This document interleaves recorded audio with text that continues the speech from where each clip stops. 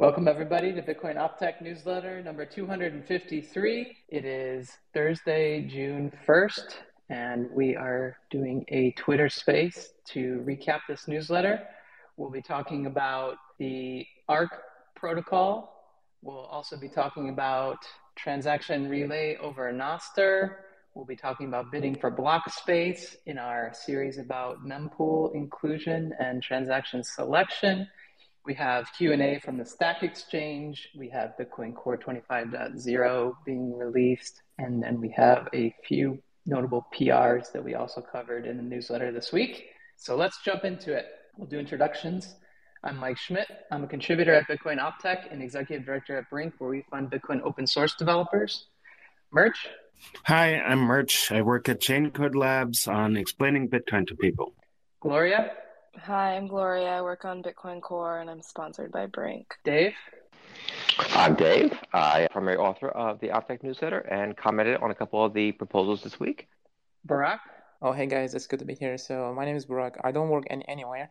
I'm the creator of ARC. I made it public like a few weeks ago. I'm a bit of a free bird, but I'm excited to be here and discuss further. Joost. Hey all. So I'm mostly Lightning developer. I'm working on LND a lot over the past years and recently also gained more interest for Layer 1. Thank you all for joining us. For those following along, this is newsletter 253. You can look at the tweets shared in the space or bring up the full newsletter on the bitcoinops.org website, and we'll just go through that in order. The first item of news this week is a proposal for managed join pool protocol. And we have Barak, who's the author of this mailing list post and the idea for ARC, which I think was previously named or unnamed TBD XXX. So Barak, thank you for joining us this week. Maybe it would make sense for you to provide a high-level overview of the protocol and how it works, and then I think we can get into some Q&A. I know Dave had some feedback on the mailing list, and he was kind enough to join us here to walk through some of that feedback and potentially clarify his thoughts and some of the technicals of the proposal. So, Barak, you want to hey, sure. Yeah, sure, guys. It's Barak again. I'm the creator of ARC. I think posted the mailing list, the idea, 10 days ago. It's an idea, right? It's a new kind of layer 2 off-chain scaling solution layer / privacy tech idea. And it's in the early protocol iteration phase. I made it public on stage like 10 days ago. Same day, posted the mailing list, had some feedback. People are excited, equally skeptical, which is great. So I think so far I did a terrible job communicating the idea with the broader community, I think. But I'm not a great communicator by any means. But what I can tell, ARC, I think I'm very confident that it's a great piece of tech and it can scale. It does a better job in terms of privacy and scaling compared to Lightning. There are some trade-offs, obviously, we can come to that. But it's something I've been working on over the past, say, 6 months, more or less. So, I mean, if perhaps some of you know, I did some Covenant research and development on Liquid for about 2 years. And about a year ago, I shifted my focus to sort of Bitcoin-only Lightning space. I wanted to explore Lightning and, see what I can do on Bitcoin based on my experience Covenant research and development on Liquid. On Liquid, I shipped it was me and a friend of me, we built an AMM on Liquid. Obviously, in Bitcoin, we don't have covenants, so we are restricted. I mean, script is a primitive language. It's intentionally kept limited. And about a year ago, I sort of wanted to address these problems, Lightning pain points, right? Lightning has many pain points and it has a huge entry barrier, right? The friction, end user friction and an entry barrier to onboarding people. So these two are always been two main concerns. And I think I started working on a Lightning wallet idea like 3 months ago to address these frictions, right? And I tweeted about it. It got some good reception. And obviously, the idea over time evolved into the wallet idea evolved into a new layer two, like a new layer two, distinct layer two protocol. But it's still Lightning, right? Orc is Lightning. Orc started off as a Lightning wallet idea, and it's still Lightning. You can pay invoices. You can get paid from invoices. It's like I like giving this subnet analogy. Orc is more like a subnet of Lightning. You can forward HDLCs to broader Lightning. You can get paid from broader. But internally, at the core, it's a different kind of design. I don't know what. It's not state channel. It's not rollup. It's like a third category. I don't know what the name for this category should be. Some people give coin swap analogies. Some people give, I don't know. There's a few other stuff. Like I'm not aware of these, like coin swap and all that. Again, I've been exploring Lightning space for the last 1 year, more or less. So I don't know. Arc is like a different kind of thing. Maybe but yeah, it is. It has similarities with other protocols. It has similarities with eCash. It has similarities with Lightning. It has similarities with coin joins. It has similarities with two-way sidechains. We can give a bunch of analogies. Yes, maybe to start, like it has similarities with eCash because it's based on VTXOs, virtual transaction outputs. So we have a virtual UTXO set. We lift UTXOs off the chain, and just like how on-chain funds flow, you destroy coins, you create new coins, and these coins are short-lived. We give each coin like a 4-week expiry. Unlike on-chain, when you have a UTXO, you can go offline forever. It will remain there, right? Unless you're losing your keys, there is no expiry for UTXOs. Here, they expire at some point, which I don't think it's a bad trade-off at all. Like if something goes wrong, a bot accident or inheritance-related issues, you can at least try to reach out your, service provider and claim for a refund. But beside that, so we have we give a coin expiry for some good reason to make the off-chain footprint minimal when we want to redeem them, when we close these sort of VTXOs are like channels. I like giving this analogy to Lightning is a 2 of 2, VTXO is also a 2 of 2, but the main difference is in a channel, in a 2 of 2 you sign a bunch of channel state updates, right? Thousands of state updates, and then you can settle back on chain. On Arc, it's also a 2 of 2, just like a channel, but think of just signing one state update, just one from the 2 of 2. And that state update gives it changed the ownership state. Whether it's belong to is it belong to me, or does it belong to the service provider, 1 or 0? So it's kind of like sending all channel funds into your channel partner in one. And then you push your liquidity into server. We call the server our service provider. It's like an atomic single hop payment. On Lightning, it's like you can forward payments across multiple hubs. On Arc, it's a single hub. It's like atomic single hub. Lightning is also great for inner hub settlements. You can open a direct channel with a large hub, like an exchange to exchange, transfers, and inner hub stuff. Arc cannot do it. Arc is like from one party to the other and hub in the middle. So Arc is like a channel, but you push all channel funds to the service provider, and the service provider push equivalent number of funds minus liquidity fees into the recipient end. Just like a single hub Lightning payment. But now you're pushing entire money or entire funds to the service provider. So it has similarities with sidechains too. I'm talking about trustless to Apex sidechains, hypothetical sidechains. It's like you peg into protocol this piece of different software, protocol layer 2. You peg in, and peg in stands for lifting your UTXOs. You can peg in this protocol with your real actual UTXOs, and then you get 101 virtual UTXO. And this is what pegging is for. And when you peg in, you're in the system. And once you're in the system, you have a VTXO. You're running a piece of wallet client software. It does coin selection, and it joins a coin join session or coin swap session. So you join a session, the service provider is also the blinded coordinator. So service provider is 3 things. They are blinded coordinator, coin join coordinators. They are liquidity providers, and they're also lightning routers. But their main job is to do the coordinated blinded coin join route. So when you make a payment, your client coin selects VTXOs that you're spending. You join the coin join session. The next coin join session of your service provider and you have an if session in every, say, 5 seconds, 5 second. Again, it's kind of an arbitrary number. It's subject to changes. In fact, it's custom config, and it can adjust the fee market conditions. And you join a coin join session, just like how a coin join works, like input registration, output registration, and signing phase, 3 phases. So you coin select, you register for your VTXOs, under these different identities each, and then you get blinded credentials minus liquidity fees, and then you join the output registration, register for the payout VTXOs, but these VTXOs are also under a shared VTXO.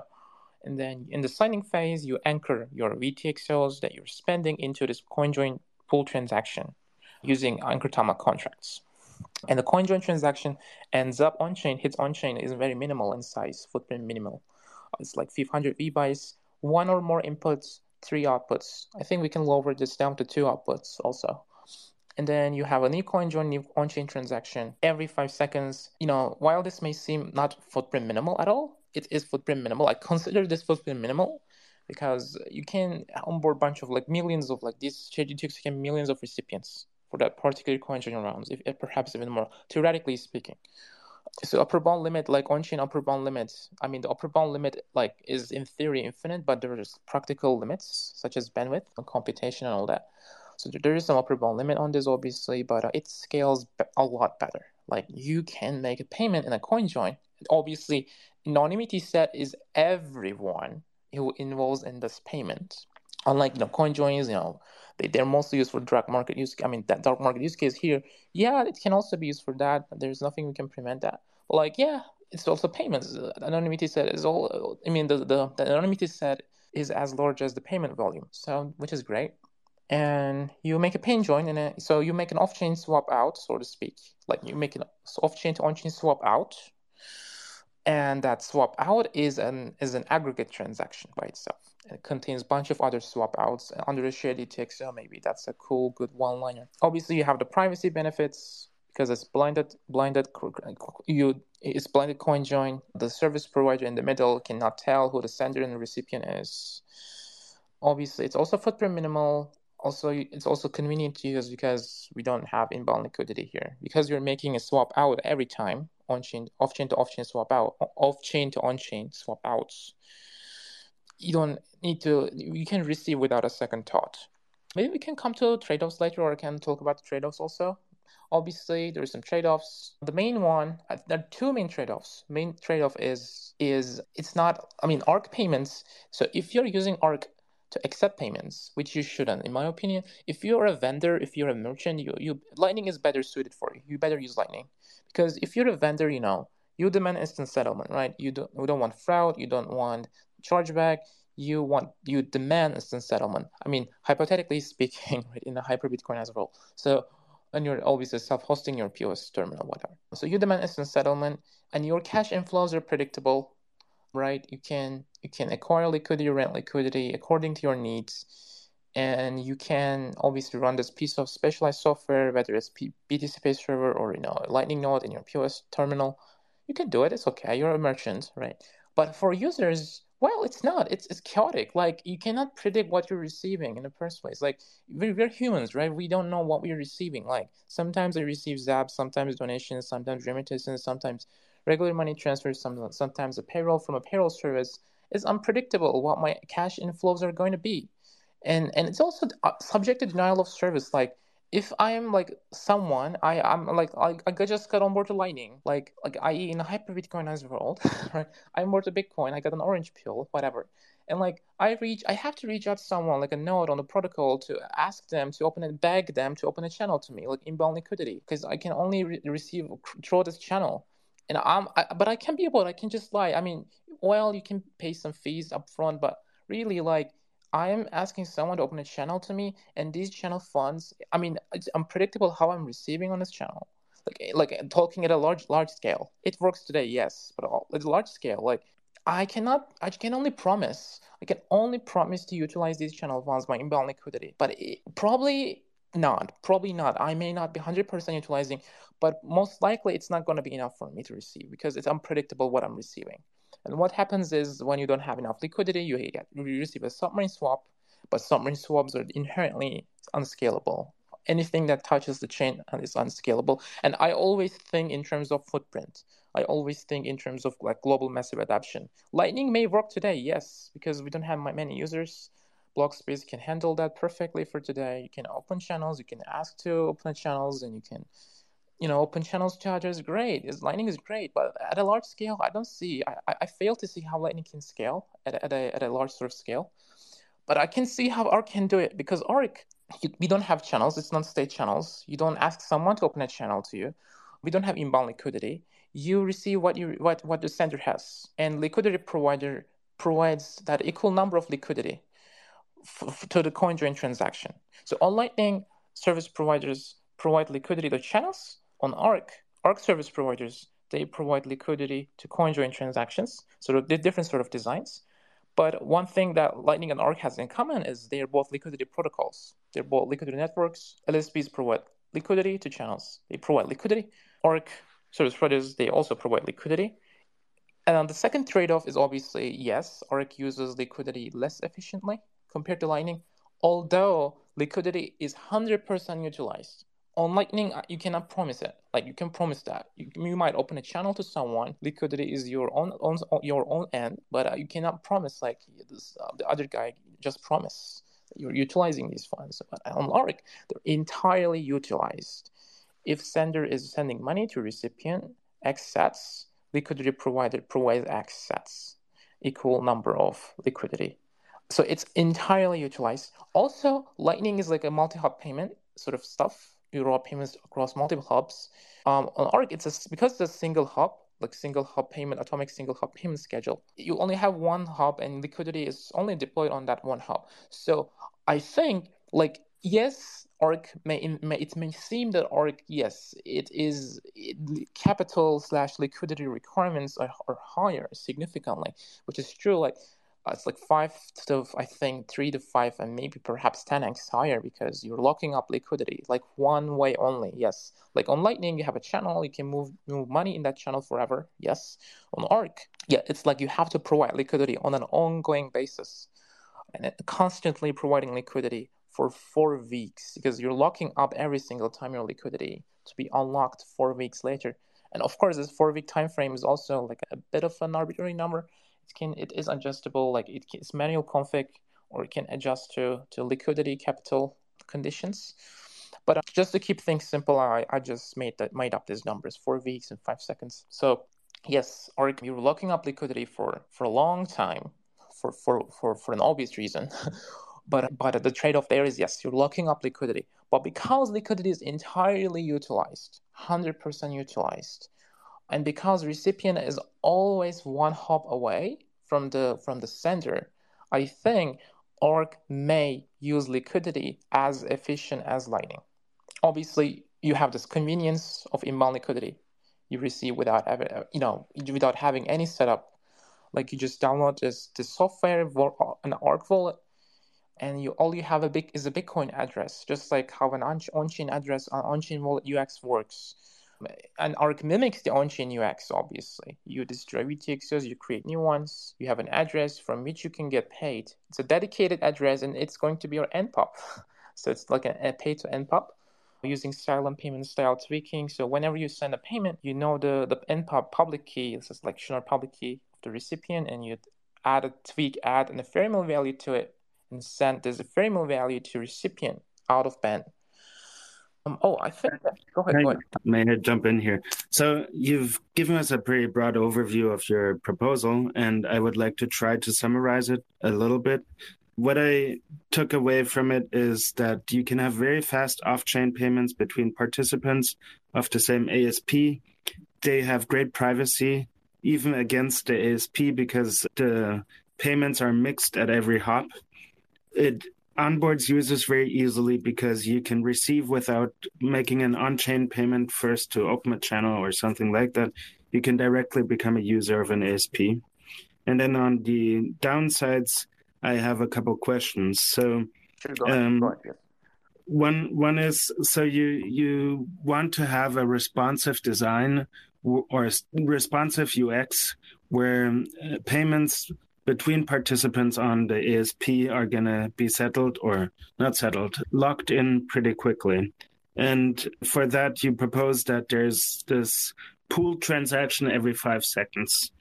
So I see how this will work very, very well if you have a lot of users, and it will scale well, because then the cost of the pool transaction is, of course, shared by all the participants that's in a transaction within those 5 seconds.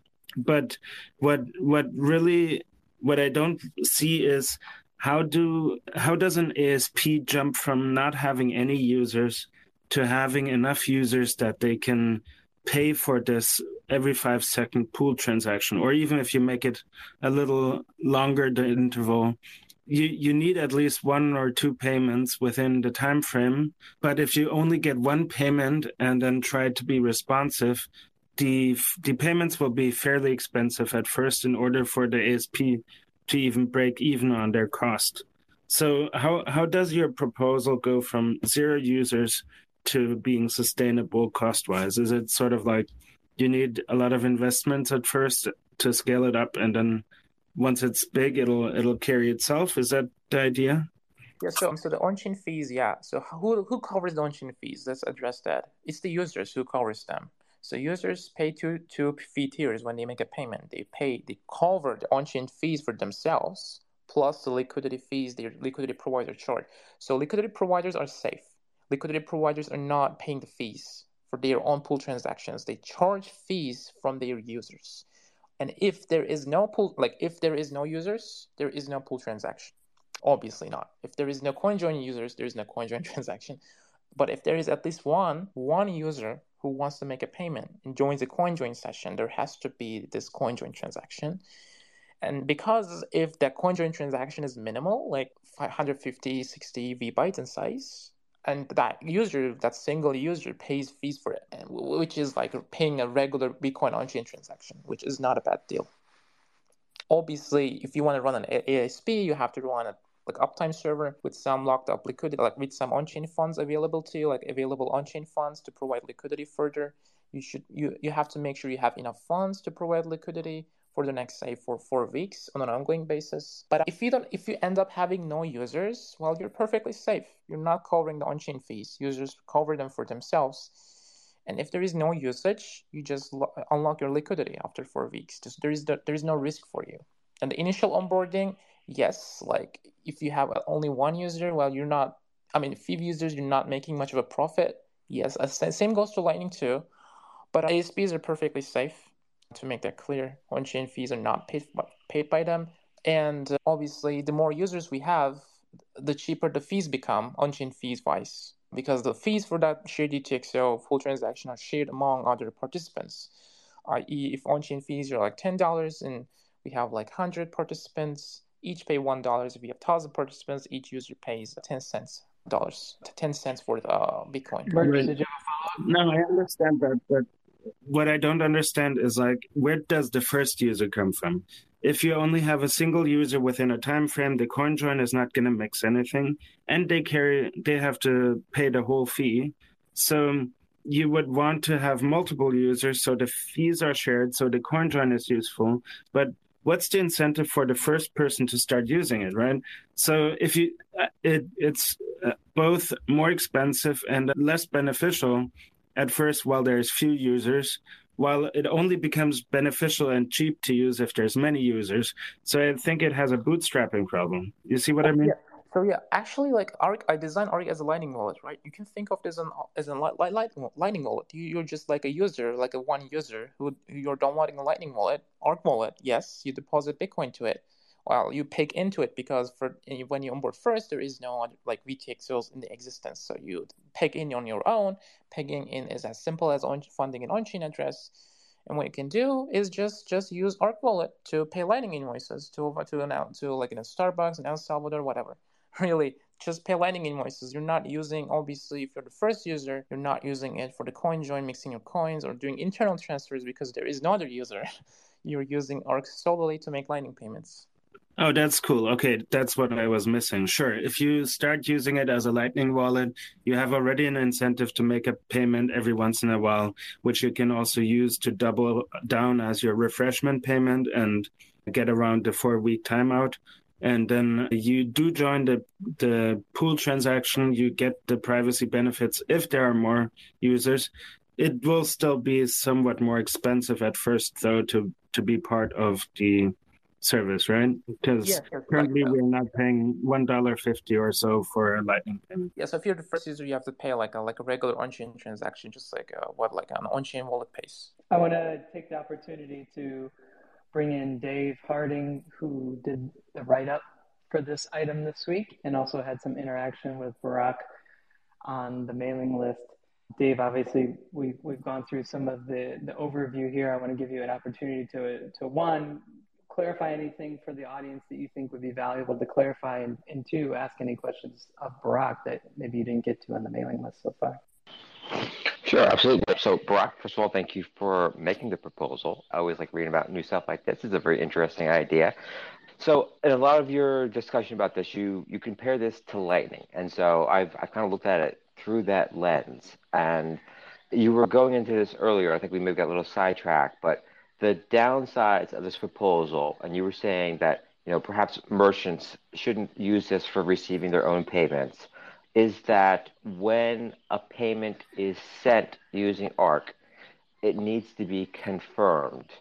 The payment that the service provider makes, the ARC service provider makes, it goes on chain. It starts out unconfirmed like any other transaction, and it gets confirmed. So it's security for a third party, someone who doesn't trust the service provider, someone who doesn't trust the sender. The security of that payment depends on on-chain confirmation. Is that correct? Oh yeah. So by the way, that's correct. The senders, by the way, cannot double spend it. Unlike on-chain payments, on-chain payments can be double spent by the owner of the UTXOs, right? Inputs. But here it can only be double spent by the service provider because the coin join at hits on-chain has like one or few inputs and ASP or the single sig owner of these inputs. Apart from that, yes. If you're a merchant, yes. I mean, you and IBI. Ideally, you're not trusting anyone. That includes the service provider you're using. I mean, the sender actually is using. ARC, yes, you should not accept payments ideally in the short term to accept ARC payments unless we have like this penalty mechanism I mentioned on the Bitcoin mailing list. But we can come to that in a second. But Lightning is, again, yes, better suited for payments because you have instant finality on Lightning. Here, you don't. Finality, in order to consider a payment final, quote unquote final, you need to wait for on-chain confirmations. And for vendors, yes, this is a risk because vendors do not want chargeback, right? But for end users, it might make sense. I mean, obviously, if you're an end user, you should wait confirmations too. But what you can do, I mean, ideally, you receive payments from friends and family anyway. But also, you have, when you receive funds, like from an end user standpoint, like you receive funds from someone you don't know, doesn't really matter. Like the funds are available to you right from there. Like how you can change unconfirmed transactions, like in a mempool, you can hand over VTXOs, how you can hand over zero-conf UTXOs to friends and others. And you can in fact pay Lightning invoices with them. So I receive a VTXO in a coin join. It's not confirmed. It sits in mempool. It can in theory be double spent by the service provider. Yes. And I don't consider it final, but the funds are available to me. And I can pay Lightning invoices with them through the same service provider. Because service providers, again, they're also LSPs, and the service provider was the only guy and the only party who can double spend my transaction, my incoming transaction. But the same guy, the same party, is also the Lightning router, and I route payments through the same party. With their with their corporation, yeah. So for end users, for vendors, yeah, I think you should not accept payments on ARC unless we have a penalty mechanism. I should follow up with our convo or mailing list on this. So if we have a hypothetical opcode called OpXOR, the bitwise logic opcode, previously disabled, or opcat concatenation opcode, like we can constrain nonce in a signature. This is hypothetical, like feature extension thing. But I've made my peace with that. I mean, I think ARC is great as it is, but if we are to bring like a penalty mechanism, We need these opcos to constrain nonce, and if you reuse your nonce, the ASP reuses your nonce in a pull transaction. Anyone can forge their public key, but I can, as a user, redeem, like claim my previously spent VTXOs. Just like how an inbound liquidity works, you can penalty the channel liquidity. Here you can penalize your channel partner. In this case, channel partner is your liquidity provider, service provider. I can forge signature from the 2 of 2 because VTXO is a 2 of 2 with a time lock back to myself. And then from that VTXO, the shared VTXO also has a time lock back to the service provider 4-week timeout, 4-week time lock. And I can forge signatures from the 2 of 2 to claim my funds. The service provider cannot collate with the miner. If service provider is a miner themselves, like your concern in the mailing list, doesn't work because the time log is not over yet. The 4-week time log is not over yet. And within this time frame, 4-week time frame, as a user, I'm the only guy, I'm the only party who can forge signature from the 2 of 2 because this 2 of 2 collaborative path and the VTXO gives them high precedence. Dave? I didn't quite catch all that. I think we can probably save that particular discussion for the mailing list. Let's follow up on the mailing list. Yeah. So I guess I was just trying to think about this in comparison to Lightning. So your concern here, as I understand here, is a big part of this is liquidity for everyday users, right? That's a huge part of your concern here is right. And so, I'm just thinking through Lightning, and I think we kind of already have the feature set there that you're looking for here. So let's say we have two average everyday users. We have Alice and Bob. Alice wants to send a payment to Bob, but Bob doesn't currently, and they both use Lightning, but Bob doesn't currently have enough liquidity to receive Alice's payment. And so what Alice can do is she can open a new channel to Bob. And she can do a push payment, is what I think they call it in Lightning, where the channel is opened in a state where Bob receives all the funds. So I just want to walk through this really quick, how this works in Lightning. For the listeners, is that in Lightning, a funding transaction is just a 2 of 2 multisig. It's kind of like exactly what ARC is, a 2 of 2 multisig. And as long as Alice knows Bob's public key, she can create that funding transaction without any interaction from Bob. She can just create an output for a regular transaction as a regular Bitcoin transaction. Bob doesn't need to be online at the time. That transaction can get confirmed without Bob's input. And then in the initial state of the channel, Alice can create that, again, offline without Bob's participation, and then send it to him through an async communication method like email. Just an out-of-band communication. Again, like ARC, she can send that initial state, which is just a signature. It's just some data, and it's Alice's signature saying, Bob, here's 1 BTC, in this initial channel state. And so for Bob to trust that, he has to wait for confirmations. And so ignoring the scaling aspect, which I can come back to later, but ignoring the scaling aspect, I think this looks very similar in user experience to ARC.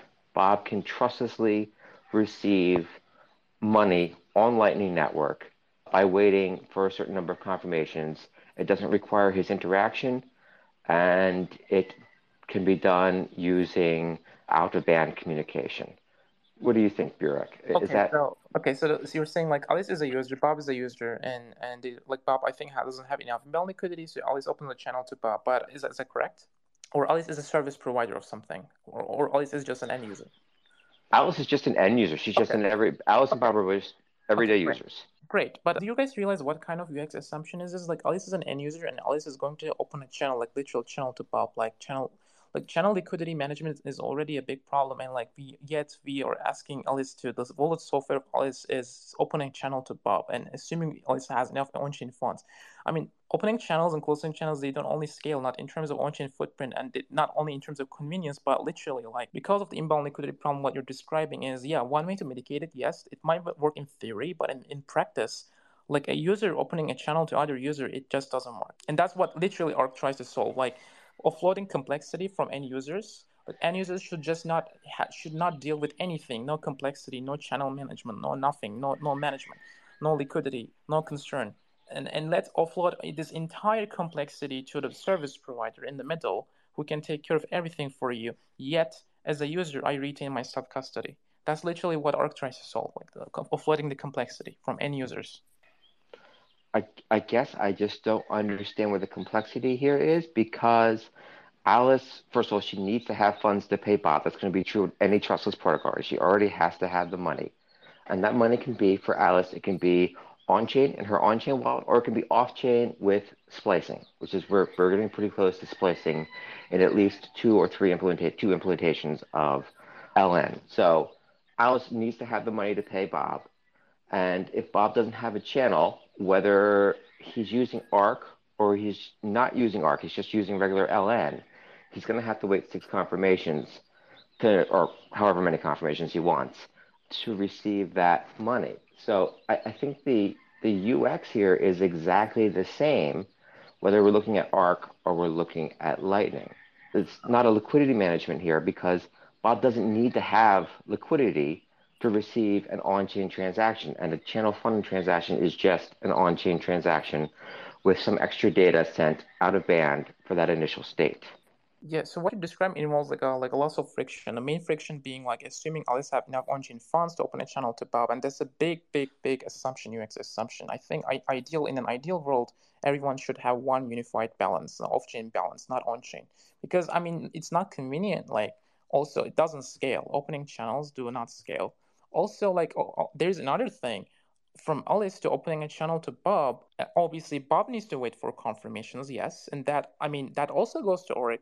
But on the scheme you're describing, for Bob to receive money, yes, it has to wait confirmations, and it has to wait confirmations to forward the payment further. On Oric, the end user doesn't have to wait confirmations to forward that payment further. Forwarding as in like paying another invoice, paying or making internal transfers, because Oric uses ATLCs instead of HDLCs.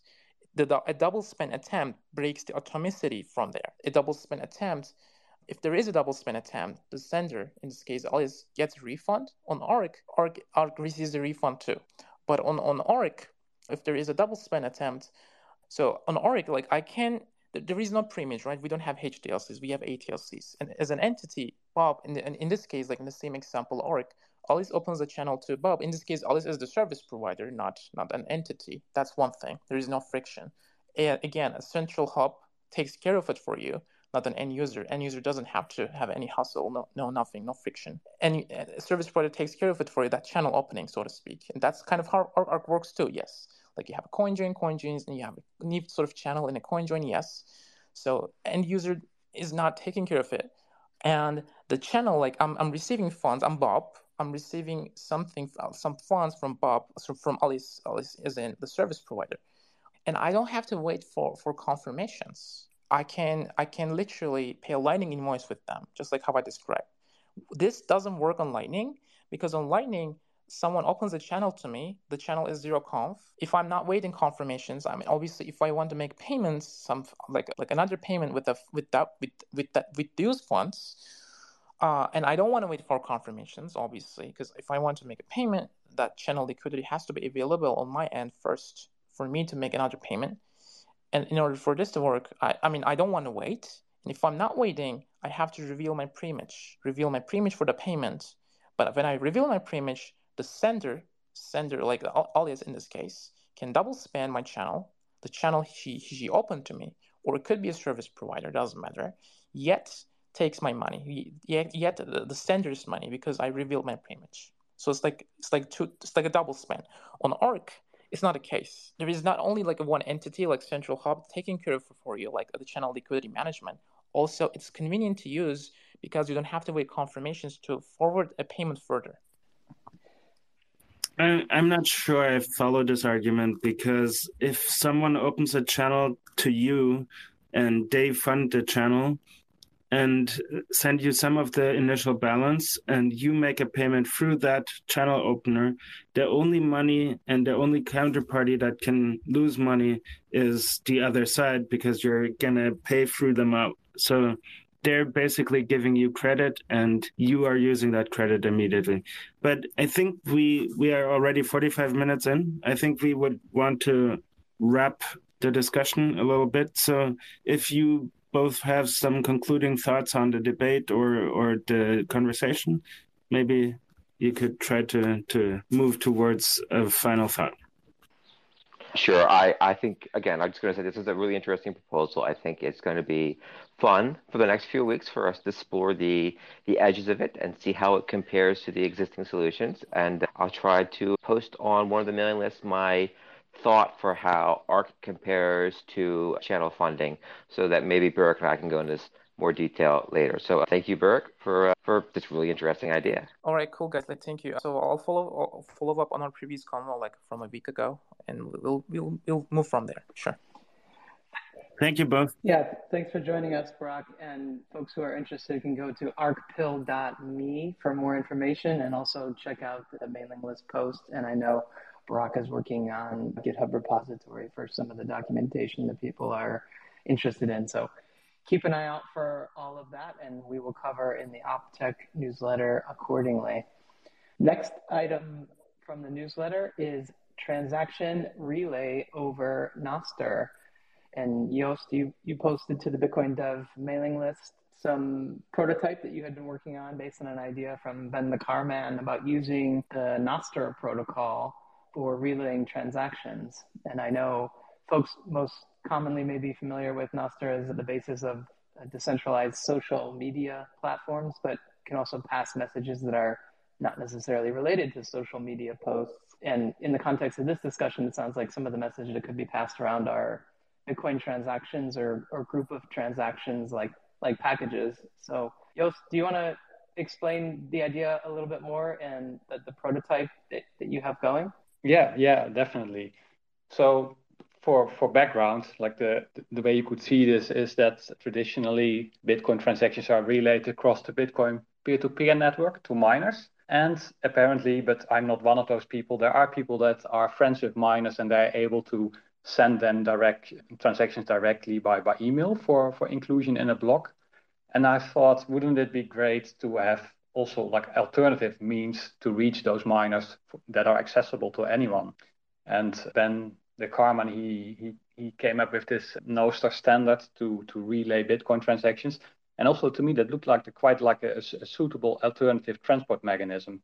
But it doesn't need to be Nostr necessarily. Like yesterday, I started experimenting with transaction relay over Twitter. Like, why not? Like somebody also commented there that maybe miners should be sort of scavengers, just scouring the internet, trying to find anything that pays fees that allows them to build a better block and not restrict themselves to P2P and possibly email, but just look wherever transactions show up. Yeah, but this Nostr idea, I think, is particularly interesting because in Nostr, there's also ways in the protocol itself to do anti-DOS. So there are Nostr relays, for example, that require a fee to be paid if you want to post there. And if you misbehave, I assume your key will be banned, something like that. So yeah, if you can reuse that functionality that already exists to make this relatively safe to do, seems like a good option. But the main idea here is just to explore alternative relay mechanisms for Bitcoin transactions to not only rely on the P2P network. Gloria? Hi, yeah, I found this really interesting. So thanks for working on this. And I just kind of had some like clarification questions. So are you thinking like Nostr would be another decentralized network that would relay transactions? Or are you thinking just kind of more methods for miners to like receive or have people submit transactions to them directly? Mm-hmm. Yeah, I think, well, both actually. So like an alternative decentralized network for transaction relay, but the main idea is, as I mentioned, just to provide alternatives, increase resiliency. Let's say there is something with the P2P network that makes it so that transactions cannot be propagated for whatever reason. Then there's like fallback mechanisms in place that work in a completely different way, possibly. What kinds of I'm imagining kind of censorship vectors or maybe just inefficiencies. Like, are there examples in particular that you're thinking of? Well, I'm now just going to make this up right now. Just the main idea here was to just resiliency. It can't be bad, it seems to me. Yeah. But let's say it's possible to sort of like block P2P traffic for Bitcoin nodes, or that is like a firewall is instantiated somewhere. If the whole system, like the connection between users and miners, is also possible across different transport mechanisms, like that wouldn't be like an instant problem. Like you can just fall back to any of the others, or even better, like anytime you want to broadcast a transaction, you just do it through 3 different like medium. So you do broadcast on P2P, you do it on Nostr, you do it on Twitter. Yeah, and smart miners will just look for everything because it increases their chances of picking up the best transactions, even if one of those mediums is blocked. Okay, and what did you mean by DOS concerns? Because yeah, I know what you mean. So suppose a miner would just open up an endpoint for anyone to submit transactions to their mempool. Like maybe they're worried that they get like so many transactions flowing in there that they need to start managing that, or basically they are DOS'd on their endpoint. And with Nostr, like this is what I mentioned, how this might play out in the future. You have these relays, and they are already trying to specialize in DOS protection. Like they also do this for social media, I believe. Like at some point, there were a lot of free Nostr relays, and they were spammed heavily. And they started experimenting with these lightning fees. So if you, as a miner, only connect to a Nostr relays that have some kind of protection in place, and I would also say that if you connect to Twitter, you're basically relying on Twitter as the anti-DOS mechanism. Like if you want to use Twitter, you need to, I don't know what you need to do, give your phone number or something like that. So the idea is the same, that there's like another service that makes sure that the traffic, the flow is filtered, and then you just subscribe to that. So you do, as a miner, you don't need to worry so much about that. Oh, I see. So you're thinking of DOS mostly as like computational resources that could be exhausted through validating transactions. Yeah, that's what I was thinking. Okay. Oh, and network bandwidth, I suppose, it would be kind of included in that. Yes. Okay.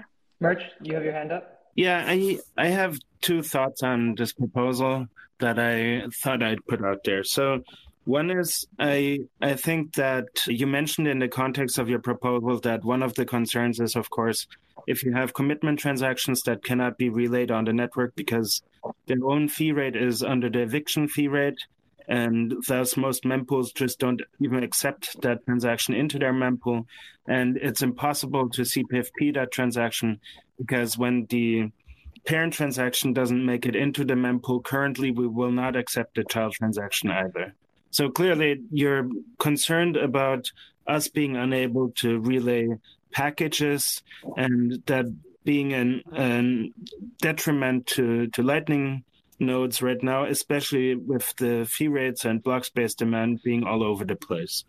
So I think I appreciate that concern, and well, Gloria's been working on this for a couple of years now to fix in full on the mainnet, but clearly that's also still taking time and is not quite where we want it to be.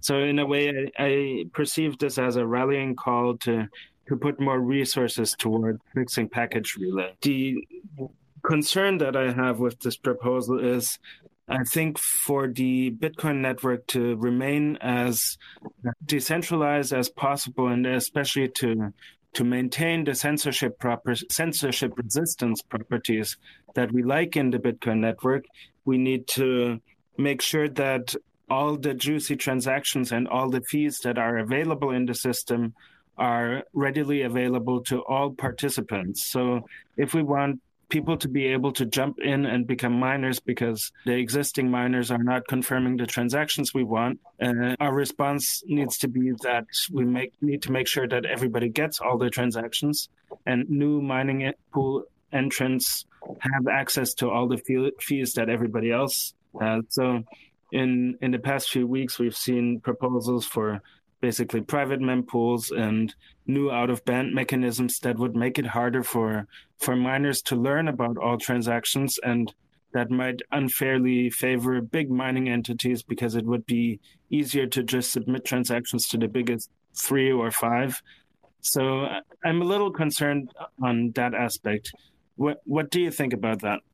Mm-hmm. Yeah, I understand what you mean, but I think for Lightning, there's already a problem today. Like with these high fees, people actually ran into the issue that they couldn't like get their commitment transaction confirmed. So basically, there's funds at risk, and if you then have to choose between just letting that problem be versus having like a temporary alternative transport mechanism to get them to miners, even though it might indeed, as you say, not provide the global access that the P2P network might provide. I think it's still better than having nothing. And also in the case where packages would relay over P2P, where all that work is completed, I think there's still value in having redundancy, like having alternative mechanisms, even if they are not as easily accessible as the P2P network, just in case as an insurance. And finally, I don't think this is something that you can stop, because if miners are incentivized to pull transactions from as many sources as possible,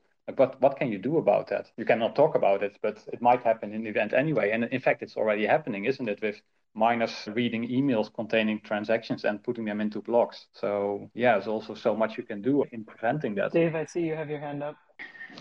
Yeah, so when I read Yo's post, what I really thought of as how it would work is that we would use the Nostr relay for exceptional cases, and we would do our best to optimize traditional P2P relay for average cases. And if we saw a use case growing on Nostr, that would be a good sign that we should be optimizing P2P relay for that case too. We should, it's just kind of it would be a feedback loop kind of thing. So that the Nostr relay, although they might end up using it, people might end up using it for all their transactions, we would really want that network, that sort of side network for exceptional cases, people who wanted to do weird stuff, or a situation where like we don't have package relay yet in a deployed node and people need it now, so they're turning to Nostr. And in my replies to the post to the mailing list, I tried to think of ways that we could just kind of solidify that, how to make that more realistic by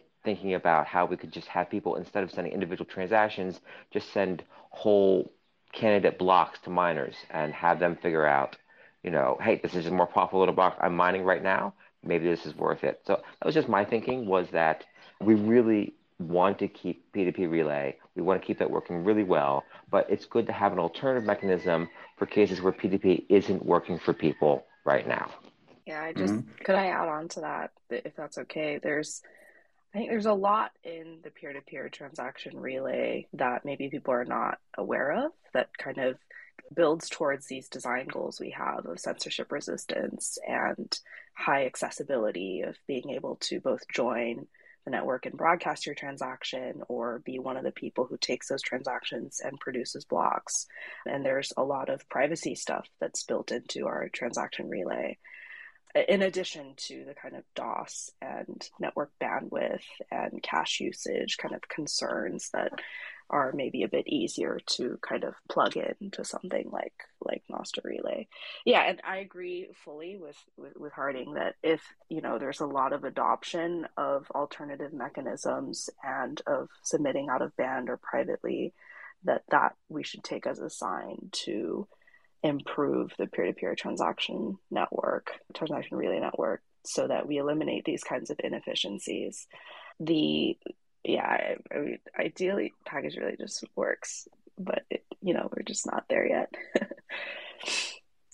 Jos, did you have any final thoughts or things that you'd like folks who are listening now to experiment with or provide feedback on? Mm-hmm. Yeah, so the other thing I wanted to bring up, we've been talking about package relay and maybe getting package relay sooner by using a different mechanism that's where it's easier to implement, at least temporarily. But I think the other thing is about these non-standard transactions, like we had some discussion in the PRs about that as well. And of course, there's like aspects of non-standardness that are just good, just protecting their historical reasons, etc. But there's also a non-standard transaction that actually end up in a block. For example, these huge JPEGs, or the other one is like usage of the annex. And something like the annex, it's perfectly valid to use it in blocks, but it feels like that it's sort of gate kept by the policy that nodes use. And you could also say it's sort of subjective whether this is a good thing or not. And yeah, I can also imagine that miners just looking to maximize fees they would be happy to accept transactions that use the annex, for example, but it's not possible because the P2P network doesn't relay it. So I can also see like some interesting dynamics coming up if you use alternative relay mechanisms that do not have these limitations as much. Could you provide an example how the annex is being used right now? Because that's news to me and probably a bit of an issue with future updates. Yeah, it's not. I think it's not used. Actually, I scanned the chain and there's 0 like annex transactions that have been done if I didn't make any mistake there. But there's a lot of ways it can be used. So, for example, these inscriptions. I think with the annex, you don't need to do the commit reveal scheme anymore, but you can just put your like additional arbitrary data in a single transaction. You don't need 2 transactions anymore. So it makes things more efficient on the chain. And I think in various places there's a whole list of things that you could do with the annex. And indeed, as you say, you could say like, nah, we cannot do that yet because we need to think about what we want to do with it first. But on the other hand, the consensus doesn't limit usage of the annex. So maybe if you want to do more thinking, maybe it shouldn't have been introduced in the first place. I think one of the reasons we don't enable features like that in P2P relay that might be used in future soft forks is because a miner who's accepting those transactions might create invalid blocks after a soft fork. So if we start using the annex, we start requiring it follow a particular format, and somebody tries to jump a JPEG in there, it might violate that format. And if the miner hasn't upgraded their software during a soft fork, they're going to create invalid blocks and they're going to lose a lot of money. So it's bad for miners to generally ignore those sort of standard policy that's reserved for soft forks. So that's the reason it's not done in Bitcoin Core. Now, if somebody's dumping a lot of money there and the miner wants to enable it on an ad hoc basis, yeah, maybe that makes sense. But as a policy, we want to have a policy that removes as many foot guns as possible and not allowing or not encouraging miners to create blocks that have transactions that might violate future soft forks is one of the ways we remove those foot guns. But for a future soft fork, wouldn't this limitation then not apply just from a certain block height onwards, or isn't it? It would. So it would. so it would. But the miner hasn't upgraded their software. They're going to continue to accept. They're going to continue to build blocks that include transactions that now violate the new rule. Yeah. Well, it's not that soft forks happens like every other month or so that you just don't see it coming, right? Yeah, but the idea here is we want a soft fork to be smooth and that not everybody has to update on the same day. Or like you could have just like 5% of people like taking a few extra weeks or a few extra months or something, and they would still be fine. Mm-hmm. Okay. Yeah, but I don't really understand then why blocks with an annex weren't made invalid initially. Like, why was that annex introduced if you cannot do anything with it? Like, but maybe I don't have enough layer 1 knowledge to really understand this. Yeah, so there's a lot of kind of protocol development where it's like, oh, we're gonna leave 32 bits to define 32 versions, and we're just defining version 1 because we want to leave room to define 31 more versions. And for now, these versions don't have any meaning, but we're giving ourselves room to change things in the future. Mm-hmm.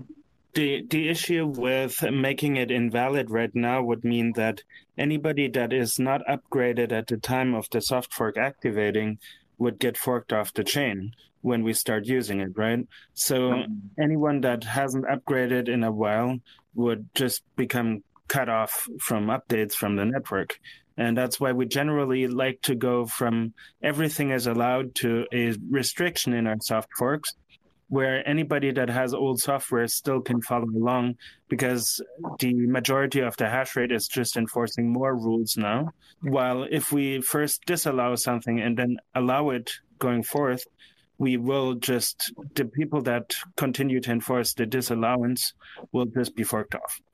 Mm-hmm. Yeah, okay, I get that. But still, you could say that the idea that annex should first be further defined before it can be used, it is subjective in a way, right? Not every Bitcoin user necessarily needs to agree with that, and not every miner needs to agree with that.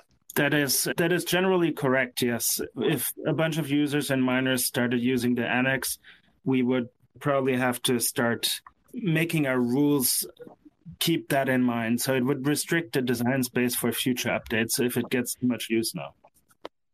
Yeah, so it does feel a little bit like a ticking timer, because maybe it's just a matter of time for this to happen, and hopefully before that happens, the desired structure for the annex is in place already.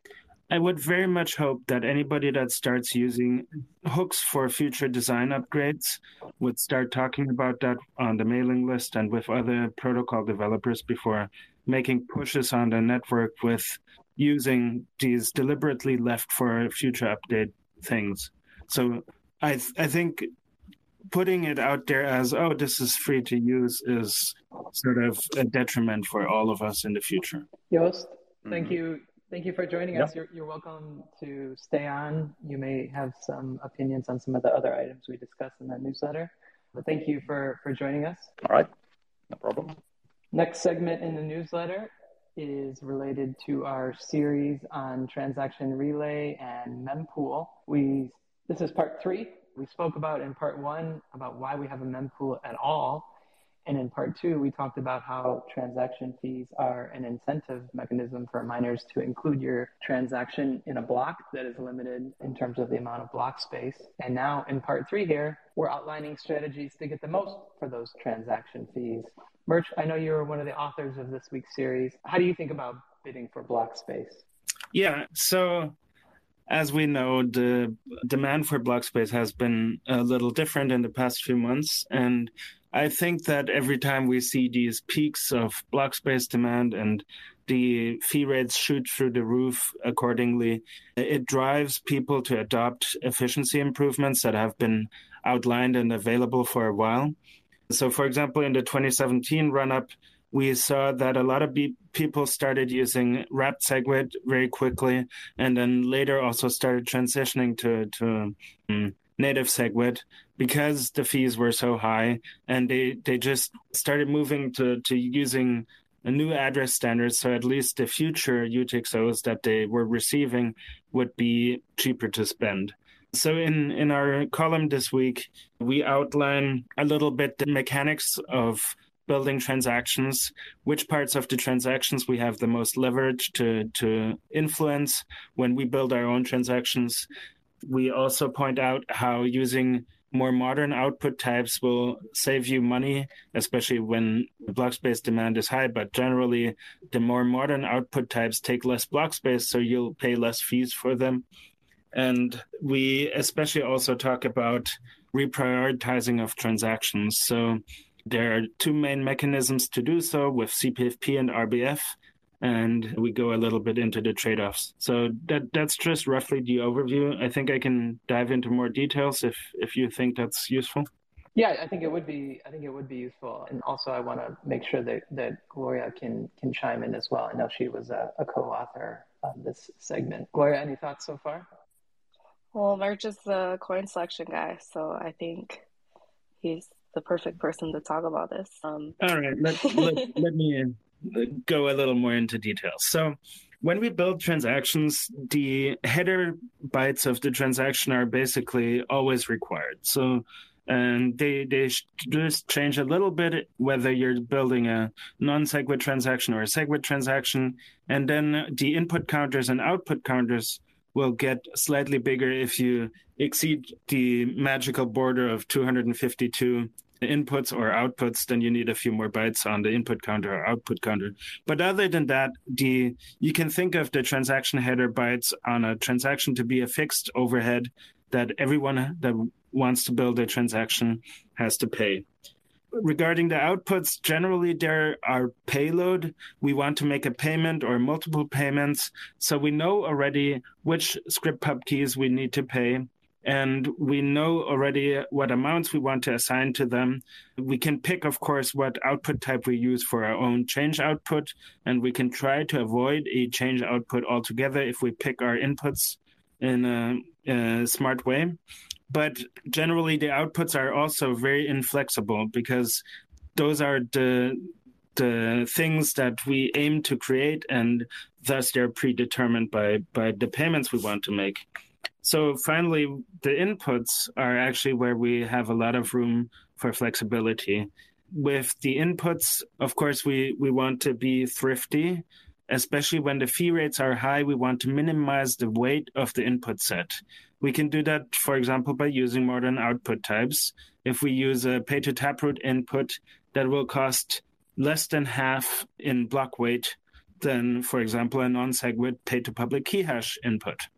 And if we then are sensitive to the fee rate in how we approach coin selection, we would, for example, use as few as possible inputs at high fee rates and as lightest inputs as we can, while at low fee rates, we might want to be looking ahead and say, if we have a super fragmented wallet, already use a few more inputs and the heavier inputs like the old formatted output types.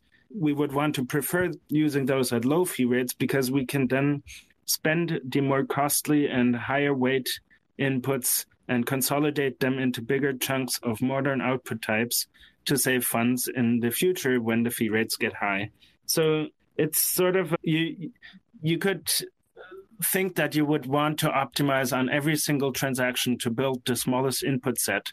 But even back in 2016, when I wrote my master thesis on coin selection, we saw that service providers and wallets that use this strategy would just very brutally fragment their UTXO pool and set themselves up for situations where later, when they wanted to create transactions, especially at high fee rates, they would suddenly have no option other than picking a huge input set with dozens of inputs and pay a huge fee, right? Especially when you have ground down all of your inputs to small pieces and you then want to make a big payment, you just have to include a bunch of smaller pieces where most of it just goes towards the fees of paying for that input.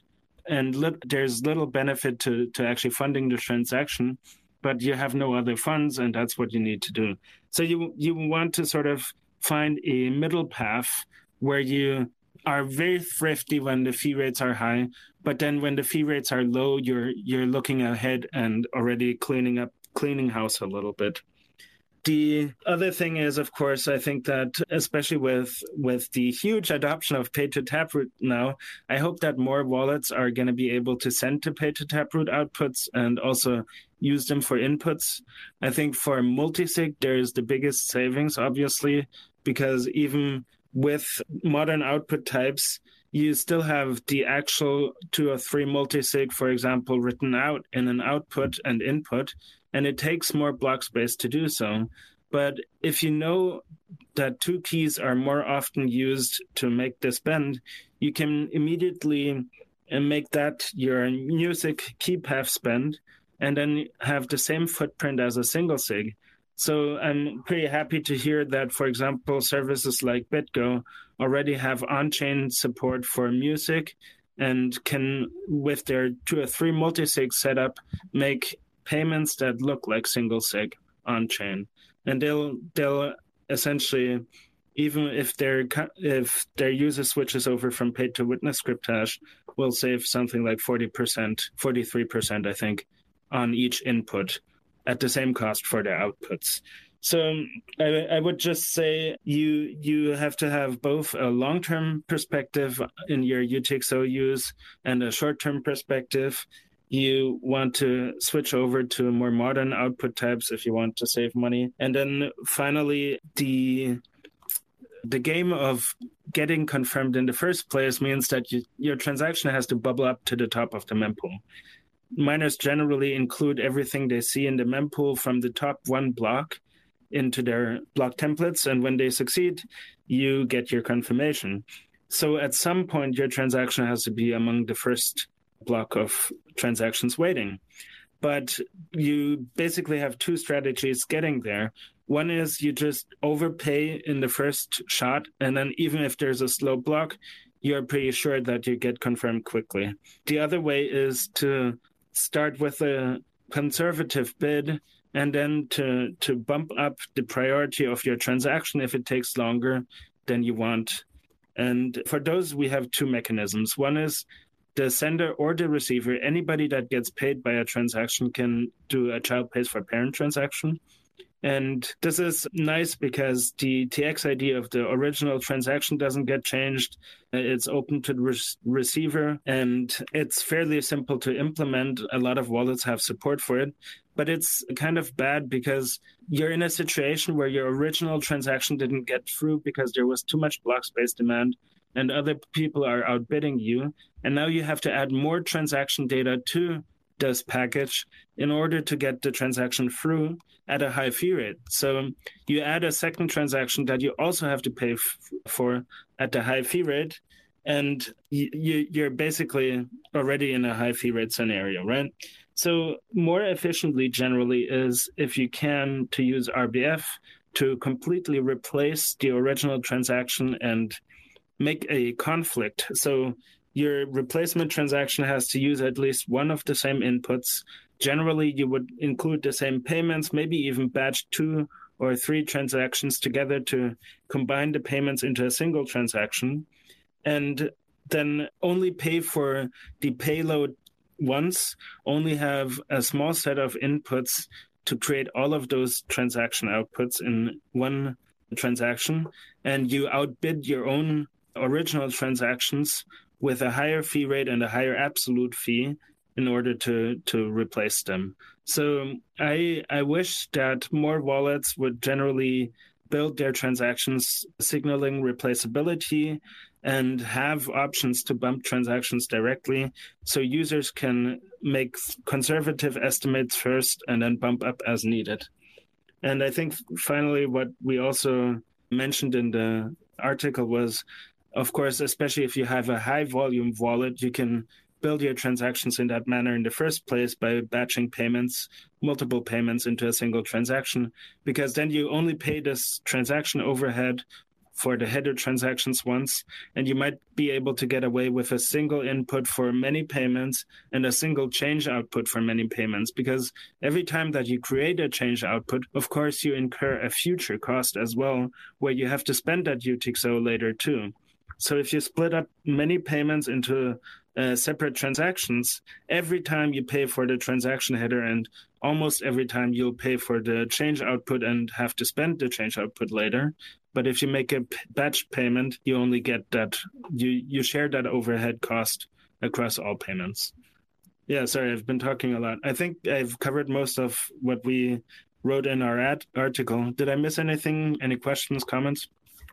My comment would be really great job of condensing a ton of Bitcoin tech and best practices that Optech has been recommending over the years into one explanation, including batching, consolidation, selection of inputs, using modern output types, and some of the new tech like Musig, all into one verbal explanation, but also the write-up. So applause for you for that. Goya, anything to add before we move along? Yeah, great stuff. Next week is on fee estimation, so feel free to tweet any questions you have about fee estimation.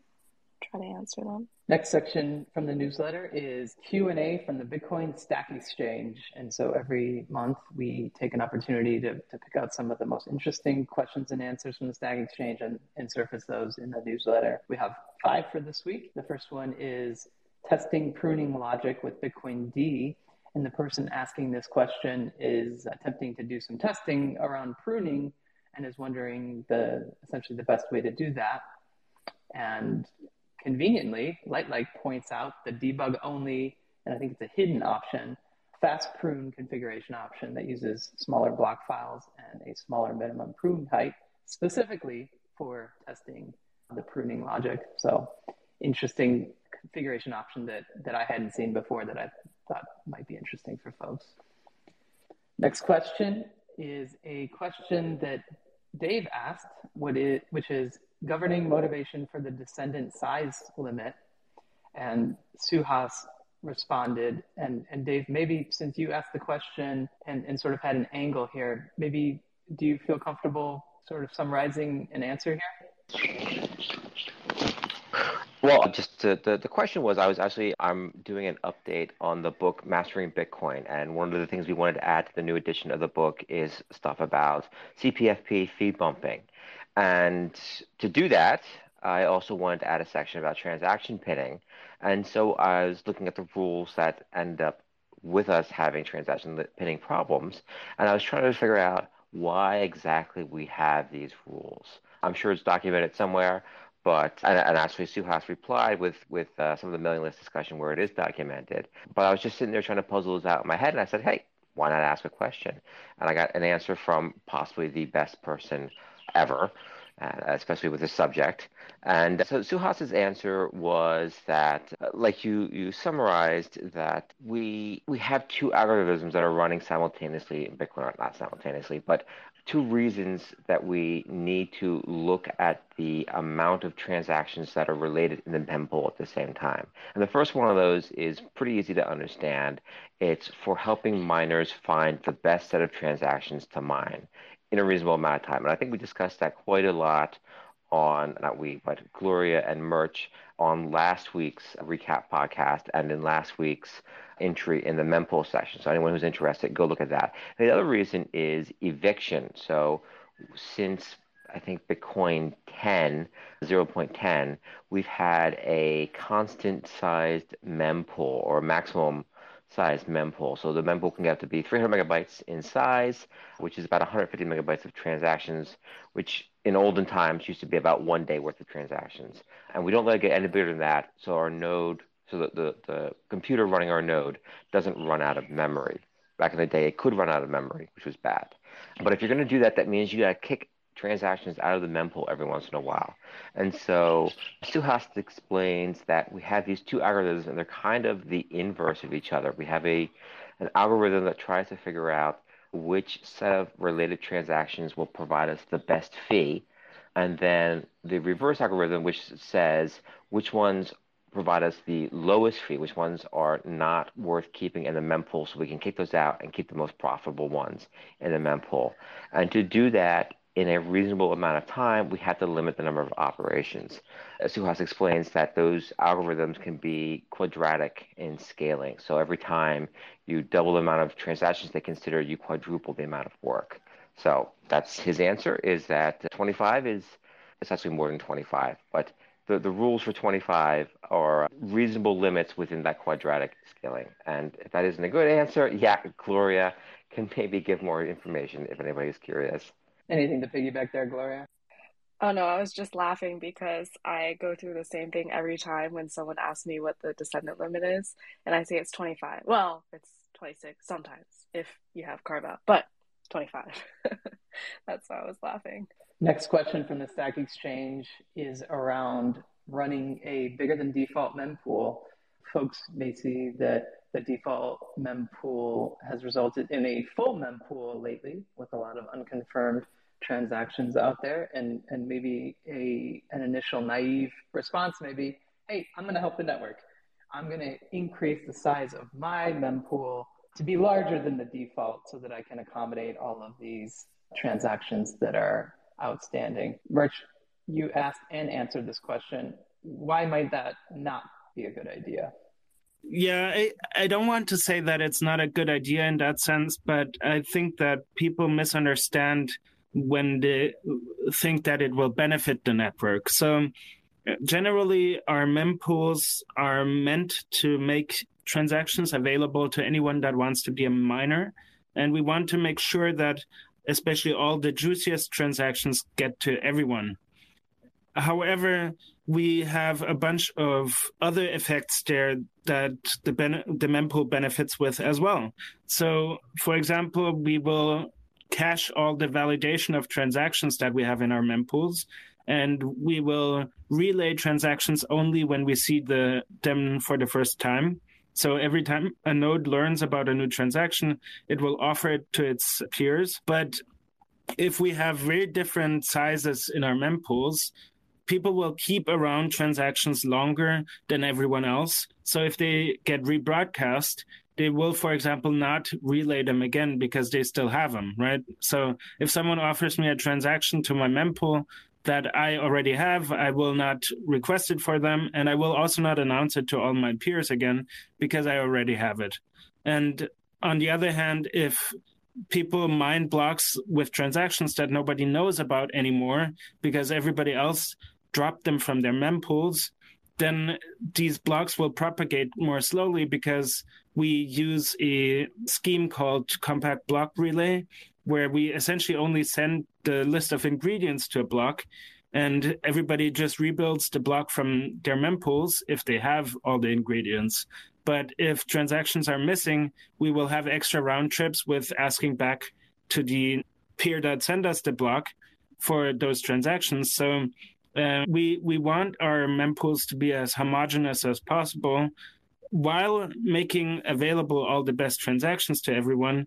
Everybody should also drop the same things and enable people that currently don't signal replaceability yet to make replacements, and for those replacements to propagate smoothly, or if stuff needs to be rebroadcast because it fell out of most mempools, that it propagates smoothly. So it's sort of a misunderstanding when people think that running a bigger mempool will benefit people. They often think that their node will offer the same transactions again to other peers when they become relevant, but that's not the case. We do not ever rebroadcast transactions another time unless we learn about them afresh, or, of course, if we include them into our block template, become nominated to be the author of the block by winning the distributed lottery, and then, of course, packaging them into our block, then we would sort of rebroadcast them as part of the block. Gloria, I probably missed something. Do you have comments? Not particularly. I think maybe if you're a miner and you're interested in remembering transactions for longer, you wouldn't want to run your get block template on a huge mempool node. But yeah, I fully agree. Like, the biggest thing was, I think, people thinking that they were going to rebroadcast the transactions that they were still keeping, and therefore that running a bigger one was better. But in fact, you become a black hole when they do rebroadcast, because you won't re-download it, and so you won't forward it again. So yeah, having a bigger mempool than average is not helping the network in any way. Just feel free to just keep it 300 megabytes. Next question from the Stack Exchange is, what is the maximum number of inputs or outputs that a transaction can have? And this is actually a question that was asked in 2015. And the top answer currently is from Gavin Andreessen. And Murch, you provided an updated answer, which includes different calculations of inputs and outputs based on the SegWit and Taproot soft forks being activated. Folks can jump into your answer for the details there about what would be the max number of inputs and what would be the max number of outputs. But I'm curious, how did you even come across this old question?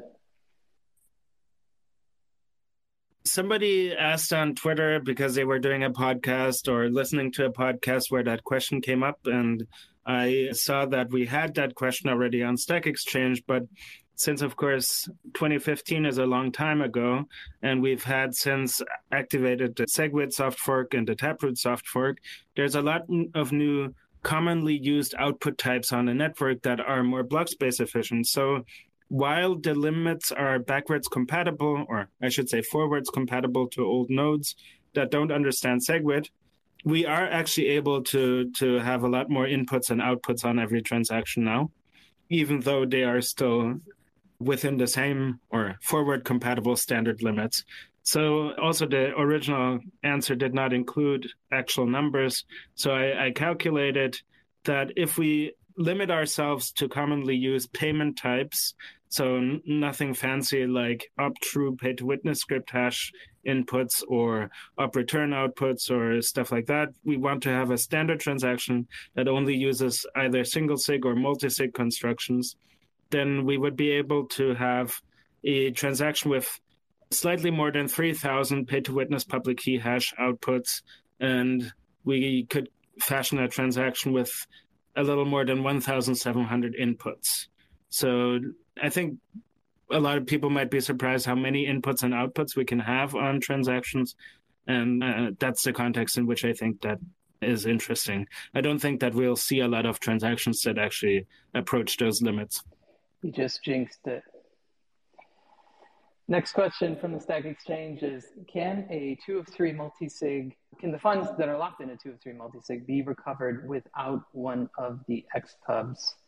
And folks may be familiar if you use some tooling around software like Spectre or Sparrow, that part of the backup process is making sure that you have these output scripts in addition to backing up the keys themselves, because both are required to spend in the case of using, I guess, modern or common multi-sig outputs, which would not include the bare multi-sig output. Murch, I think you've answered almost all of the questions in the Stack Exchange this week. You recommended using an output script descriptor to back up the condition script. And you also noted, I think, that if there had been a previous spend using that same set of script conditions, that you could actually recover the funds, but otherwise that you would need a backup of all of the pub keys. Is that right? Yes, but I think that the misunderstanding or concern that is the greatest in the context of multisig is a lot of people misunderstand that when, for example, you have a 2 of 3 multisig setup, you only need 2 of the public keys and 2 of the private keys, or rather just 2 of the private keys in order to spend your funds. But the problem with that is we use hash-based locks on our outputs that you have to prove that you know the original input script that the output creator had in mind, or rather the recipient had in mind when they requested the payment to that output. And so the thing is, if you only have 2 private keys but don't know how the input script was constructed, for which you need all 3 public keys, you will be unable to spend your funds. So a multisig backup necessarily also has to keep all public keys. So the optimal way of backing up a multisig, if you want to have it in distributed locations, would be, in my opinion, to have a backup of the construction of the input script that includes all of the necessary public keys, and then 1 private key with each of the backups. So if you retain 2 of the backup shares, I should say, you will have all of the necessary private keys, but you also know how to construct the input script. So, yeah, if you ever want to roll your own multi-sig, I think that got a lot easier now that we have output script descriptors, because the output script descriptor will include that information. And just be sure that you keep an output script descriptor with your private key backups if you do multi-sig. Next section of the newsletter is release and release candidates. We have one this week, which we touched on briefly last week, which is Bitcoin Core 25.0, which is a major release for Bitcoin Core. Gloria, I think we touched on last week, you mentioned the example of addressing the issue of a Raspberry Pi becoming a fire hazard. And I think that was related to the blocks only configuration memory fix, or was that a different fix unrelated to that?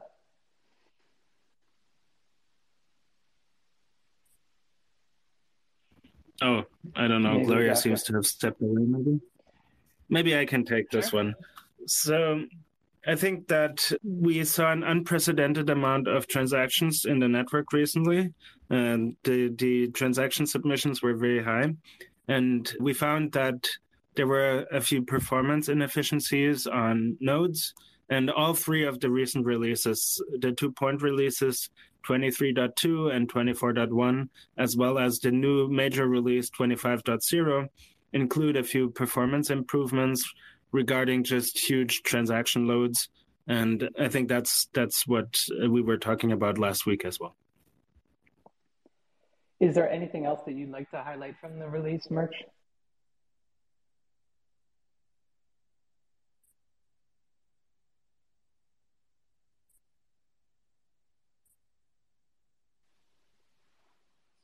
Sorry, I don't have it in front of me right now. I was trying to pull it up. But I think that the main point is that miniscript support is moving forward.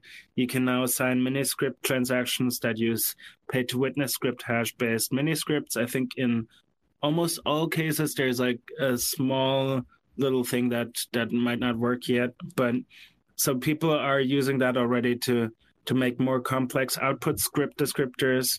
For example, look at the recent announcement of Liana wallet from Miami, which I think sounds very cool if you want to have built-in inheritance planning for all of your outputs while you're using your wallet. It's an open source project, so I'm not getting paid to show this. And I think the other interesting thing was there is a new use case for the compact client-side block filters. So if you have a index for those, you may also know them as the LND implementation neutrino nodes. Use these. You can now more quickly scan for wallets that you import by looking at your compact client-side block filters. You can think of compact client-side block filters as basically an index of what is included in every block. So by just having this table of content, you can way more easily skim what blocks you have to look at in detail in order to import a wallet, and that's implemented in this release now. I think that's the biggest, coolest new stuff. We'll move on to the notable code and documentation changes section of the newsletter. And at this point, I'll solicit anybody who has a question or comment. You can raise your hand and request speaker access, and we'll try to get to your comment or question before we wrap up the newsletter. First PR this week is Bitcoin Core 27469, speeding up initial block download when using a wallet. And it sounds like there is a performance optimization that was implemented with this PR such that if you are using a wallet that has a known birth date, meaning there were no transactions applicable to that wallet before that birth date, that you can skip some scanning on blocks before that birth date, and obviously that would free up some resources to be doing other things and not checking blocks that would clearly not have any information about your wallet. Merch, I had a question for you on this one. Does this impact rescanning, or is this just during initial block download, if you're familiar? Yeah, I was just scrolling through that a little bit. Fursi specifies further down in the comments of that PR that it actually is only during IBD. So the idea here is if you have a wallet loaded, then you not only process the block in order to build your chain state and your transaction index and what other indexes you have and catching up to the chain tip, you will also look at every block's content to see whether it's relevant to your wallet. However, with our wallet backups, or rather the wallet.dat file contains a birth date. So if it, for example, specifies that it was created only in 2020, there's absolutely no need to look at all the transactions before 2020, because we would never have created an address before that and never received any funds to the wallet if it's only been created in 2020. So my understanding from a very rudimentary glance at it is we are only skipping this extra lookups for wallet context during the IBD up to the time that our wallet actually was created, because we don't have to look for stuff that we could have never received anything in. Next PR is Bitcoin Core 27626, parallel compact block downloads. And it sounds like that if I'm running a node and I receive notification of a new block in compact block format from a peer, I will then attempt to download any transactions that I need that I don't have for that block from that same peer, but there's potential that peer is slow for whatever reason and not able to quickly reply. So in that case, we can use another node that has also already obtained the block and is more quickly able to give us the transactions that we're missing. Merch, did I get that right? Do you have anything to add? Yeah, so basically the idea is this. When we use compact block relay, we're only transferring the table of contents of the block, and the recipient will rebuild the block from the ingredients that they already have in the mempool, right? We touched upon this earlier today already. And if you are missing transactions, you still need to get those transactions. So basically, you will have a short TX ID that tells you, now include this transaction. And then you're like, wait, I don't have that in my mempool. Hey, node that announced a block to me, give me that transaction. Now, if, for example, a block was received by one node first and they push it out to all of their 125 peers, hey, I have this new block, and everybody then asks for all of the missing transactions because, I don't know, somebody put some huge inscription into that block, then they might be bandwidth constrained at that point to try to provide that data to all of their 125 peers.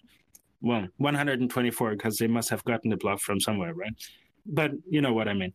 So this new patch allows us to then the second node that maybe was the first one that got it from the first announcer, that also then announced that they now have the block.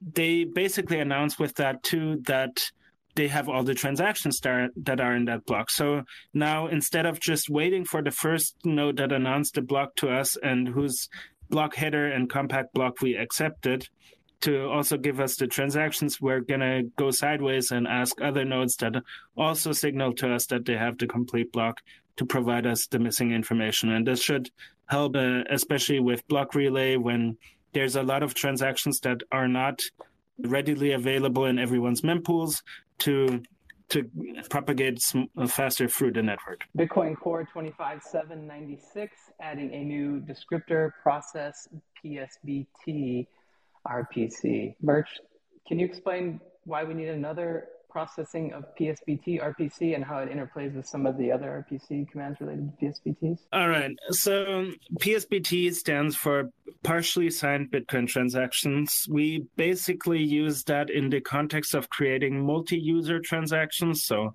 for example, coin joins, or if you have multiple devices that need to sign off on stuff, or if you want to use UTXOs from multiple wallets that you own yourself, or if you're trying to sell an inscription by using PSBTs as the market announcement. And so PSBTs are super useful in making our transaction building easier for multiple parties together.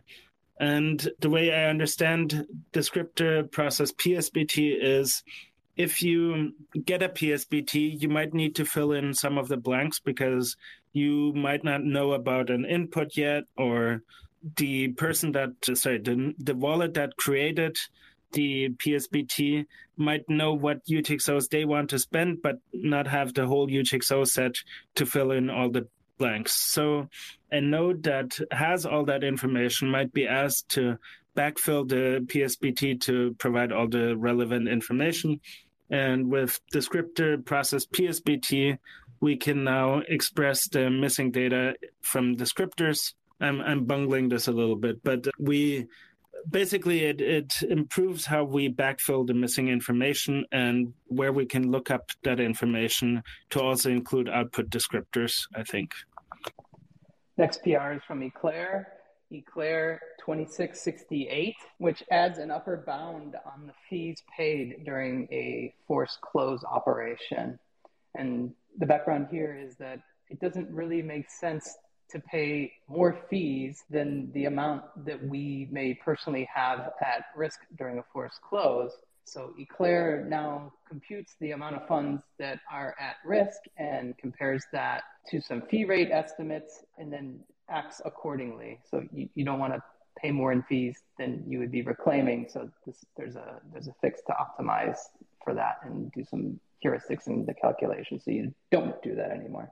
Right. So this would happen in the context, for example, when you are participating in a multi-hop payment and you accepted to create a remote HTLC, as in you lock in funds to forward the multi-hop payment, but then the fee rates on the mempool are going up immensely.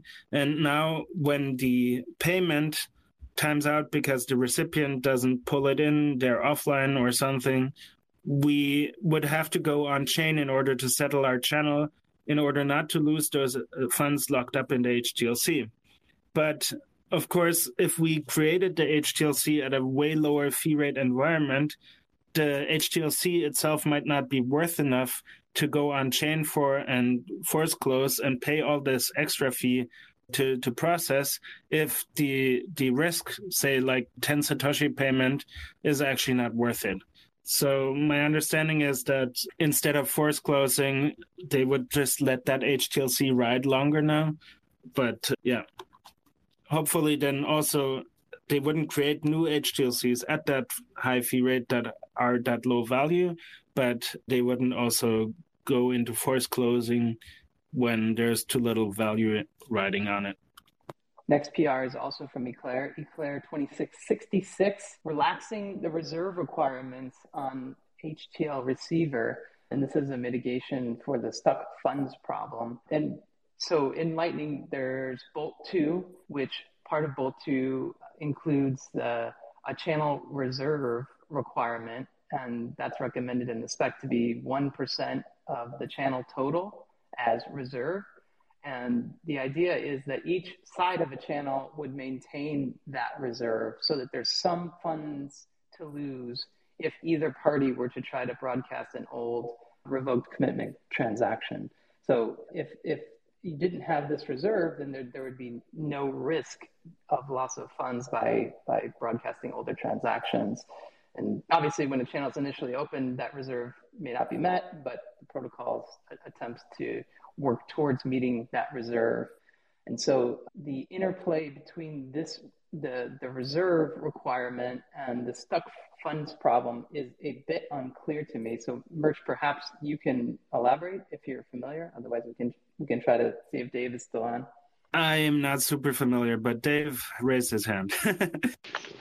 Yeah, so the issue here is that in a channel, you often get the case where most of the funds have moved to one side of the channel. So you had Alice and Bob, they have a channel together, and just through the natural course of operations, Bob now has 99% of the funds, and there's just 1% left for Alice. Now, in the protocol, it's required that the receiver of the HTLC be responsible for paying its fees. But if Alice only has 1% left, now she can't receive any money from Bob. Even if Bob wants to send her money, he can't, because Alice is responsible for paying the fees, but the channel reserve requirement, that 1%, says that she has no money to spend. However, this doesn't actually make sense in this particular case, because if Bob tries to send money to Alice, he tries to push money. Well, if it succeeds, she's going to have the funds to pay the fees. And if it fails, well, there's no fee required. So this just removes a requirement that's not actually a mitigation for any threat in this particular case. And there's also a related PR to update the specification for this and for some other things that can lead to fund stuck problems. Thanks for jumping in there, Dave. Next change is to BTC Pay Server, and this is commit 97E7E, which begins setting the BIP78 min fee rate parameter. So BTC Pay Server implements BIP78 in terms of pay join features. So you can actually do pay join features if you're running BTC Pay Server. However, this parameter, this min fee rate, was not being set. And the way that PayJoin works is there is some interactivity between sender and receiver who both contribute some inputs to the transaction. And if the second party contributes an input while not also increasing the fee amount to this min fee rate parameter, it could result in a transaction whose fee is below the sender's minimum fee rate amount. And so if you're not communicating this parameter during that interactivity, you could run into scenarios like this. So we noted a bug report that actually came from a guest of ours who's working on PayJoin, who's Dan Gold, who was on with us last week, and he opened up this bug, which motivated the change to be more compliant with the spec. Merch, thumbs up. All right. And then the last PR for this week is to the BIPs repository. It is 1446, making a small change in a number of additions to BIP 340 on Schnorr signatures. And we note that these changes don't affect how BIP340 is involved in consensus and signatures for Taproot and TapScript, but that it loosens the restriction that Schnorr signatures sign a message that is exactly 32 bytes. And I don't know the origin of the motivation for this relaxation of the signed message not needing to be 32 anymore. Merch, are you familiar with the motivation of why we don't need to sign exactly 32 bytes? I believe there was some discussion about some requirements on the implementations needing to hash something in order to get to those 32 bytes, and that was potentially an onerous thing, and being able to sign a message of any size was then the result of that, which resulted in this change. I am not familiar, and this seems like a complex topic that I don't want to hazard getting into by just glancing at it too much. Dave, do you have thoughts on that particular topic? Why was this particular change made? The justification was just like you said, some programs might find it onerous to do this. You can implement, I think, but I believe you can, I don't know. I'm going to stick with Mercer's claim, which is this is a complex topic. I'm not qualified to talk about it, so I probably shouldn't. Sorry. Okay, well, if you're involved with Schnorr signatures and BIP340, you may want to look at the spec to see if there's some changes that affect you or optimizations that you could make as a result of change in the spec, but Bitcoin unaffected. I don't see any requests for speaker access or comments on our Twitter thread, so maybe let me take a very tentative stab at it. It seems to be that if your message that you're trying to sign is already shorter than 32 bits, it would increase what you're signing, and that doesn't necessarily make sense. So if you want to sign shorter messages, it might be better to directly sign the original instead of hashing it and blowing it up to 32 bytes. But this is, again, just a very tentative read. And yeah, maybe we'll pick some of the author's brains meanwhile and get back to this if it's important. All right, we are just at the 2-hour mark, which makes this one of the longest, if not the longest, podcast that we've done. I thank you all for joining us. I think we had a great discussion. Thanks to my co-host, Merch, as always. Thanks to Gloria for joining us, Dave Harding for joining us, Yost for joining us, and Barak for joining us and providing their insights on their proposals and prototypes of things that they're working on. And we'll see you all next week for newsletter 254. Cheers. Thank you. Cheers.